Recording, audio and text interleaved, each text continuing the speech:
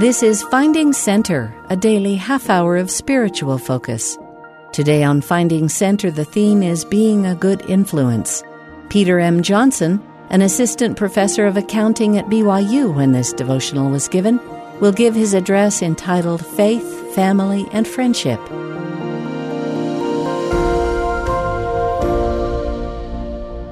Good morning, my brothers and sisters. I'll begin by telling you a little bit about myself, and in the process sharing with you my testimony of the gospel of Jesus Christ and the three key ingredients we need to ensure happiness and peace in this life and a taste of what life will be like in our heavenly home. I grew up in the Queensboro of New York City. New York City is a wonderful place full of excitement and entertainment. And as a youth, I was heavily involved with rap music, and my brother and I belonged to a group called CBS. No, it's not the television station, but the acronym CBS stood for Can't Be Stopped. We thought the name was cool.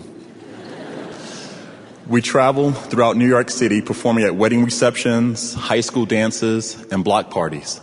And during the summer months, we had different rap groups visit our neighborhood to perform free concerts. Most of the youth involved with rap visited the parks to listen and at times compete with the other rap groups. Often, however, these free concerts attracted drug deals and promoted random violence. It was during the summer of my 14th year that a random violent event occurred, which I will not go into at this time, but it provided me an opportunity to leave New York City and change the course of my life forever. I was fortunate that during that time, my mother, who lived in Hawaii, decided to send the family money and invited all the children to move with her to Hawaii. The money came at the right time, and within a week, I purchased a one-way ticket to Hawaii. When I arrived in Hawaii, I recognized quickly the many differences from New York City. The clear blue water from the ocean, and the fresh, cool breeze at night. I also recognized the many different nationalities and cultures. And after attending my first day of Mililani High School, I came home and told my mother that it felt like I attended a United Nations meeting and that I represented Africa. During the first few weeks of high school, the basketball coach noticed I was one of the tallest young men on campus and invited me to try out for the basketball team. While living in New York, I didn't play much basketball as I enjoyed baseball and was on a bowling team.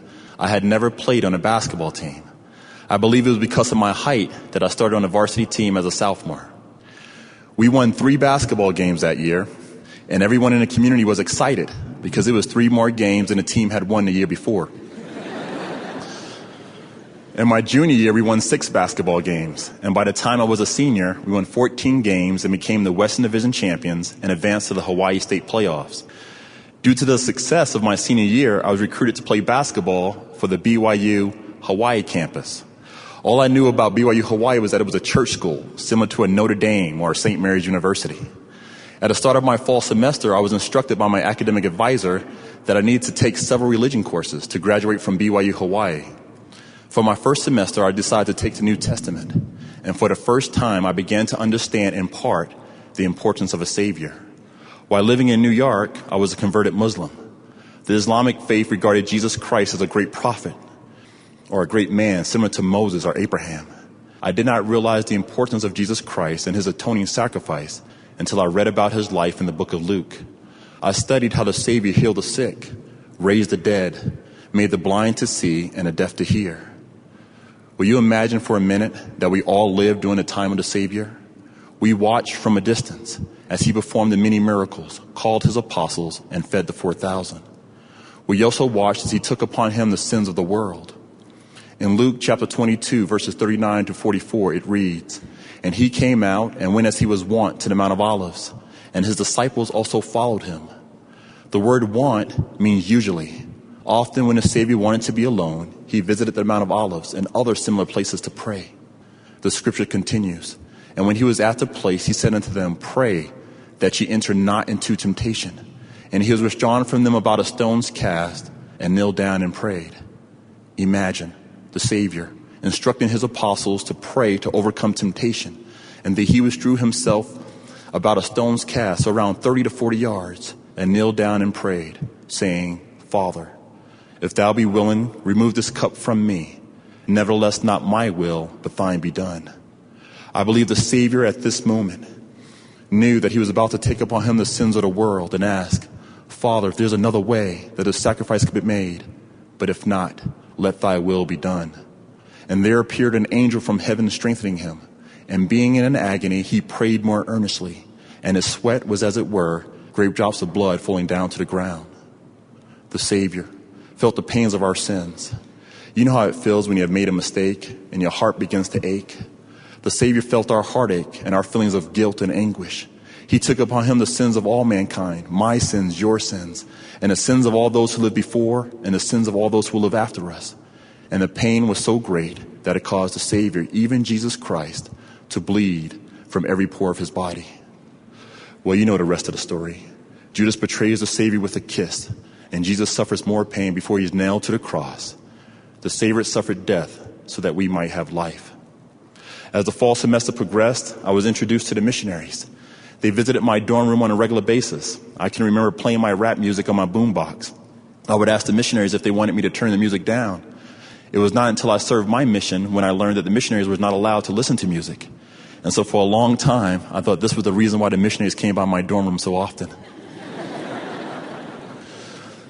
After about a week of daily visits, the missionaries asked if I wanted to take the missionary discussions. My first discussions with the missionaries was in a library on the BYU Hawaii campus, and they showed me the video, The First Vision. The movie talked about Joseph Smith and how at the age of 14, he felt confused about the many different religions. He wanted to learn the truth and to understand more fully the plan of our Heavenly Father. Young Joseph searched the scriptures, and he read in James 1:5, if any of you lack wisdom, let him ask of God. The scripture touched young Joseph, and he decided to exercise his faith and to ask God. Joseph Smith went into a grove of trees, knelt to pray.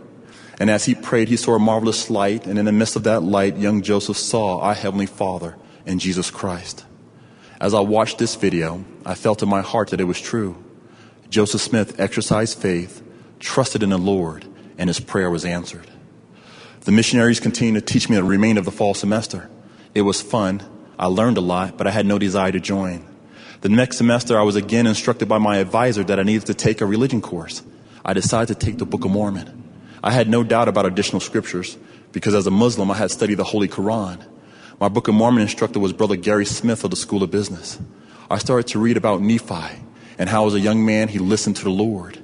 And when Father Lehi instructed his son to return to Jerusalem for the brass plates, Laman and Lemuel complained, whereas Nephi simply said, I will go and do as the Lord commands. For I know the Lord giveth no commandment unto the children of men, save he shall prepare a way for them, that they may accomplish the things which he commanded them. Nephi exercised faith, trusted in the Lord, and obtained the brass plates. I read on. I read about King Benjamin and how he served the people with all his heart, might, mind, and strength. He loved the people he served, and more importantly, he loved the Lord. During his last days upon the earth, he built a tower so that he might be able to teach the many things pertaining to the kingdom of God. King Benjamin states, I tell you these things that ye may learn wisdom, that ye may learn that when ye are in the service of your fellow being, ye are only in the service of your God. King Benjamin served his people as we must serve one another. King Benjamin exercised faith, trusted in the Lord, and brought peace to an entire nation. I read on. I read in 3 Nephi chapter 11 of how the resurrected Lord visited the people on the American continent. The Savior was introduced by his Father. Behold, my beloved Son, in whom I am well pleased, in whom I have glorified my name, hear ye him. And it came to pass that he stretched forth his hand and spake unto the people, saying, Behold, I am Jesus Christ, whom the prophets testify shall come into the world, and I am the light and life of the world, and I have drunk out of that bitter cup which the Father has given me, and I have glorified the Father and taken upon me the sins of the world, in the which I have suffered the will of the Father in all things from the beginning. The Lord then told the people to arise and come forth, to thrust their hands into his side, to feel the prints of the nails in his hands and in his feet, that they may know that he is the God of Israel and the God of the whole earth, and have been slain for the sins of the world. The Savior, my Savior, the resurrected Lord extends his hands of mercy and love to all who will come unto him. The Savior, my brother, my friend. I stopped reading. It was near the end of winter semester. I completed my finals and was prepared to return home to the other side of the island. My scholarship did not cover the spring term, and so I was prepared to work for the spring and summer to save money for the fall semester. On the day I was prepared to leave campus, I received a note in my mailbox from Brother Gary Smith, my Book of Mormon teacher. He wanted to see me. I returned to my dorm room and received another note that Brother Gary Smith wanted to see me. I thought to myself, Why would he want to see me? Would Brother Smith give me an F grade for religion? No one ever fails religion. I dropped by his office and the secretary mentioned that Brother Smith was at the Seasider, which is a mini cafe on BYU's campus. As we talked, Brother Smith proceeded to tell me how I knew the church was true and it was time for me to join the church. I looked at him amazed and wondered what he had been drinking. He continued and said, "From what I'm about to tell you, either one or two things will happen. You either join the church right away or it will take you a while to join the church." He quoted a scripture in Ether chapter 12, verse 6 that states, "And now I, Moroni, will speak somewhat concerning these things. I will show unto the world that faith is the things which I hope for and not seen. Wherefore dispute not, because ye see not, for ye receive no witness until after the trial of your faith." I thought to myself, what did the scripture have to do with me? Brother Smith explained that he believed that I was waiting for some type of miracle or vision to take place before I would join the church. He said, you need to act upon what you already know to be true before you will receive a greater witness. Wherefore dispute not, because ye see not, for ye receive no witness until after the trial of your faith. Where Brother Smith was right. I thought, why can't I receive a vision like the prophet Joseph Smith? I wanted a greater witness. Well, it took me a while to join the church. I returned to the other side of the island and started to hang out with my friends. Towards the end of the summer, I began to feel somewhat empty, confused, and uncertain. I was missing school and the wonderful feelings I felt at BYU Hawaii. I knew something was wrong because I couldn't wait to go back to school. 2 weeks before school was to begin, I received a phone call from Coach Ken Wagner. Coach Wagner was the assistant coach at BYU Hawaii, and during that summer, he received a head coaching job at Dixie College in St. George, Utah. He called and asked if I wanted to play for him at Dixie College. I said yes. And for my first year at Dixie College, I redshirted, and I did not play basketball. This gave me the time to watch the Mormons. As I watched, I noticed there existed at least 3 types of Mormons. And so I thought, the first type is similar to you. Students that attend institute, take seminary, and take religious courses on a regular basis. They have a glow in their personality and always seem to have a smile on their face. And when tough times come upon them, they know to whom they can trust and that the Lord will help. The second type of Mormon are the ones who realize that they are away from home for the very first time and that no one will know what they are doing. They party, get involved in immoral relationships, and they believe they are having fun when in their heart they feel unhappy. They do not have the glow. The third type of Mormon are the ones that sit on the fence, unsure about who they are, and when the winds of temptation, whether good or bad, blow their way, they follow in its direction. They look confused more than anything else. As I noticed these types of Mormons, I thought, well, Peter, what type of Mormon do you want to be? Well, I want to be just like Rick West, my first college roommate at BYU Hawaii and a returned missionary. Bob Barnes, a teammate at Dixie College and a great friend, and Coach Wagner, who helped to understand the importance of family. They have the glow. I thought, well, if I'm going to be a Mormon, I must learn how they date. Therefore, I enrolled in an institute class called Dating and Courtship. And I guess the other 28 male students in the class thought the same as I. At this time at Dixie College, a good friend, Trudy Smith, began to take the missionary discussions. She invited me to attend with her. This time, the sister missionaries taught me about the Church of Jesus Christ. And as you know, the sister missionaries teach the gospel differently than the elders. After each discussion, they used to cry as they shared their testimony. And they wanted so much to hug me, but they realized it was against mission rules. Towards the end of the discussions, though, they asked me to do something that the elders did not. They asked me to fast and to pray about the truthfulness of the gospel. I was familiar with fasting. As a Muslim, we fasted during the month of Ramadan, a sacred time for worship. I fasted, and when I was done, I returned to my dorm room at Dixie College, knelt down on my knees, and simply asked Heavenly Father, is the Book of Mormon the Word of God, and is Joseph Smith a prophet? No, I did not receive a vision or a visit from an angel. I felt warmth in my heart, a feeling I felt many times before, feelings I felt when I attended BYU Hawaii, the feeling I felt when I attended Brother Smith's Book of Mormon class, the feeling I felt when I saw the movie about Joseph Smith. However, this feeling of warmth came when I was by myself, and I knew it came from God. He answered my prayer. I had a testimony. I told the missionaries that I wanted to be baptized. but I wanted to return to Hawaii so my mother could witness my joining the church. I thought as soon as I got off the plane, I would find the missionaries and join the church. Well, that didn't happen. I started to hang out with my old friends and return to my old habits. However, towards the end of the summer, those old feelings of uncertainty and confusion returned. In August of 1986, I was home in my room and I decided to read the Bible. I read in John 14:15, "If you love me, keep my commandments." I knew I loved my mother. She is a source of strength in my life. I knew I loved my family, but did I love God? I knelt down to pray and told my Heavenly Father for the first time that I loved Him. Later that day, I was on my way to the gym to play basketball, and I noticed two missionaries riding their bikes. I almost ran them over. They pulled to the side of the road. I told them to come to my home that night. They thought it was a miracle. The next week, I was baptized, a member of the Church of Jesus Christ of Latter-day Saints. I returned back to Dixie College and played my sophomore year. We had a great team. We won 32 games and lost only 3. I was recruited by several Division I universities. However, I decided to postpone my college education to serve a mission. I was called to serve in Alabama. In Alabama, I met people and families who exercised their faith, trusted in the Lord, and because of their faith, their lives were blessed. One such individual was Sister Eva Oryang from Uganda, Africa.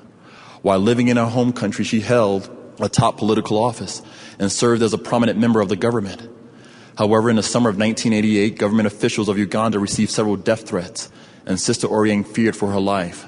She left Uganda and arrived in Tuskegee, Alabama, where her oldest son was attending Tuskegee University. After 2 weeks of living in the U.S., she became discouraged and very depressed. She had left a few of her children and a husband back in Africa, and she was unsure as to when her family would be together again. Back in her country, she learned of God and had faith in Him. And one night she prayed. She prayed all night, even until the next morning. And all she said in her prayer was this: "Heavenly Father, I know I need a church. Will you please send me the right church first?" In the morning, there was a knock on the door. Her daughter answered the door and returned to her mother's room. "Mother, you have visitors." Sister Oryang thought to herself, "I'm a stranger in this country. How can I have any visitors?" As she went to the door, she thought, America is a strange place. Parents send their children outdoors with names on their shirts. The missionaries introduced themselves. Sister Oryang told the missionaries, "I have just finished my prayers and asked the Lord to send me the right church." Of course, the missionaries smiled with joy and stated they were representatives of the right church. As Sister Oryang led the missionaries to the living room, there was another knock on the door. It was a minister of another faith who lived across the street. He had been watching the family for the past week and thought this would be a good time to visit the family. He was an older gentleman, and Sister Oryang thought to herself, how can these young boys tell me anything about God? She led the minister into the kitchen. As he sat down, there was another knock at the door. It's a true story.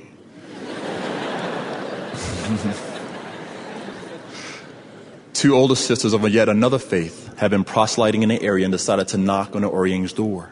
She thought to herself, I have just finished my prayer and asked the Lord to send me the right church first. Sister Oryang said goodbye to the minister and the two other sisters and listened intently to the missionaries. Within weeks, Sister Oryang and her family joined the Church of Jesus Christ of Latter-day Saints. Within a few months, the majority of her family came to the U.S. and they too joined the church. Before the Oryang family joined the church, the Tuskegee branch had about 10 members. Following Sister Oryang's conversion and through her example of faith and testimony, the branch grew from 10 members to over 60 in just 9 months. And her son, David Oryang, became the branch president of the Tuskegee branch a few years later. Sister Oryang, like others, are blessed with the fullness of the everlasting gospel and shared this gift with many. She understood the influence and the power of the Holy Ghost and how it helps to change lives and brings people closer to our Heavenly Father. In working with Sister Oryang following her conversion, she helped me to understand the 3 key ingredients necessary to ensure happiness and peace in this life and a taste of what life will be like in our heavenly home. The key ingredients are faith, family, and friendship. The first ingredient of faith and trust in our Lord Jesus Christ is essential for us to obtain the power necessary to understand the love that our Heavenly Father has for us and His desire for our success. Faith is the power that moves us to repent and instills the desire to improve and to become better. It is through the exercising of faith that allows us to overcome discouragement and heartache as we recognize that the Savior suffered in the Garden of Gethsemane so that the suffering and pain we feel at times can be relieved and peace restored. There is a difference in having faith and exercising faith. Having faith denotes a belief in the Savior. Exercising faith denotes action. It is allowing our belief to guide us to pray, to read and study the Scriptures, to repent, and to keep the commandments of God. It is the exercising of faith that our belief, knowledge, and love for the Savior grows and strengthens us. The second ingredient is family. Having a solid family relationship is imperative in helping us to understand the principles of forgiveness, service, and selflessness. President Spencer W. Kimball, our 12th president of the church, suggests that it is through families we master the teachings of the gospel of Christ. He states, and I quote, "Spirituality is also nurtured in our actions of patience, kindness, and forgiveness towards each other, and in our applying gospel principles in the family circle. Home is where we become experts and scholars in gospel righteousness, learning and living gospel truths." End quote. Families, they come in all shapes and sizes. Some are raised in a single-parent home, some are adopted, and yet some are taught and raised by grandparents and other relatives. I was raised by a single parent, and my mother always taught me to have faith and helped me to understand the workings of God in our lives. Now, I am married, and I have been adopted, if you will, into Stephanie's family, and continue to learn a great deal from in-laws and how important grandparents are in raising and teaching our children. The third ingredient is friendship. President Larry Gibson, stake president of the Highland Utah West Stakes, defined a friend, and I quote, "as one who is attached to another by affection, by esteem, and by respect. It is these attributes that leads to a desire to be with a friend and seeks to promote prosperity and happiness." End quote. Good friends provide support and guidance. In the April 1997 General Conference, President Hinckley, our beloved prophet, declared that every member of the church needs three things: a friend, a responsibility, and nurturing with the good word of God. Later, he suggests that becoming a friend is probably the most difficult. To get outside our comfort zone and to extend a hand of friendship is challenging. It takes time to develop friendships, but this is the time we need to take. At some point, we will all be tested. It is a part of life. And when those times come, and they will come, it is a great feeling to know you have a friend at school, at work, or in your ward to show love, to listen to your concerns, to be an example of goodness, and to testify of truth. These are the attributes of friendship. The Savior called us his friends when he said, "Greater love has no man than this, who layeth down his life for his friends." As we study in the book of Proverbs 17:17, it states, "A friend loveth at all time." We need to take the time to become friends. There are those that you associate with that need your friendship and your support. Brothers and sisters, I know God lives. I know Jesus is the Christ, the Son of God, and the only begotten of the Father, our Redeemer, our Savior, and our friend. I know we have a living prophet, even Gordon B. Hinckley, and this is the Lord's church upon the face of the earth. We have been given much. Therefore, we must give of ourselves and incorporate and strengthen the three ingredients of faith, family, and friendships to ensure happiness and peace in this life and begin to understand in part what life will feel like in our heavenly home. My friends, take full advantage of the Lord's goodness. His arms of mercy and love are extended, and all are invited to partake. For the Lord has said, "Come unto me, all ye that labor and are heavy laden, and I will give you rest. Take my yoke upon you and learn of me, for I am meek and lowly in heart, and you shall find rest unto your souls. For my yoke is easy and my burden is light." The Savior loves you and he loves me. In the name of Jesus Christ, amen. You've been listening to Finding Center. Join us every weekday for a half hour of inspiration and spiritual focus. Today's theme was Being a Good Influence. Peter M. Johnson gave his devotional entitled Faith, Family, and Friendship. Speeches on Finding Center are often edited for broadcast. Find links to the full talks and access the rest of our Finding Center episodes on the free BYU Radio app available wherever you get your apps.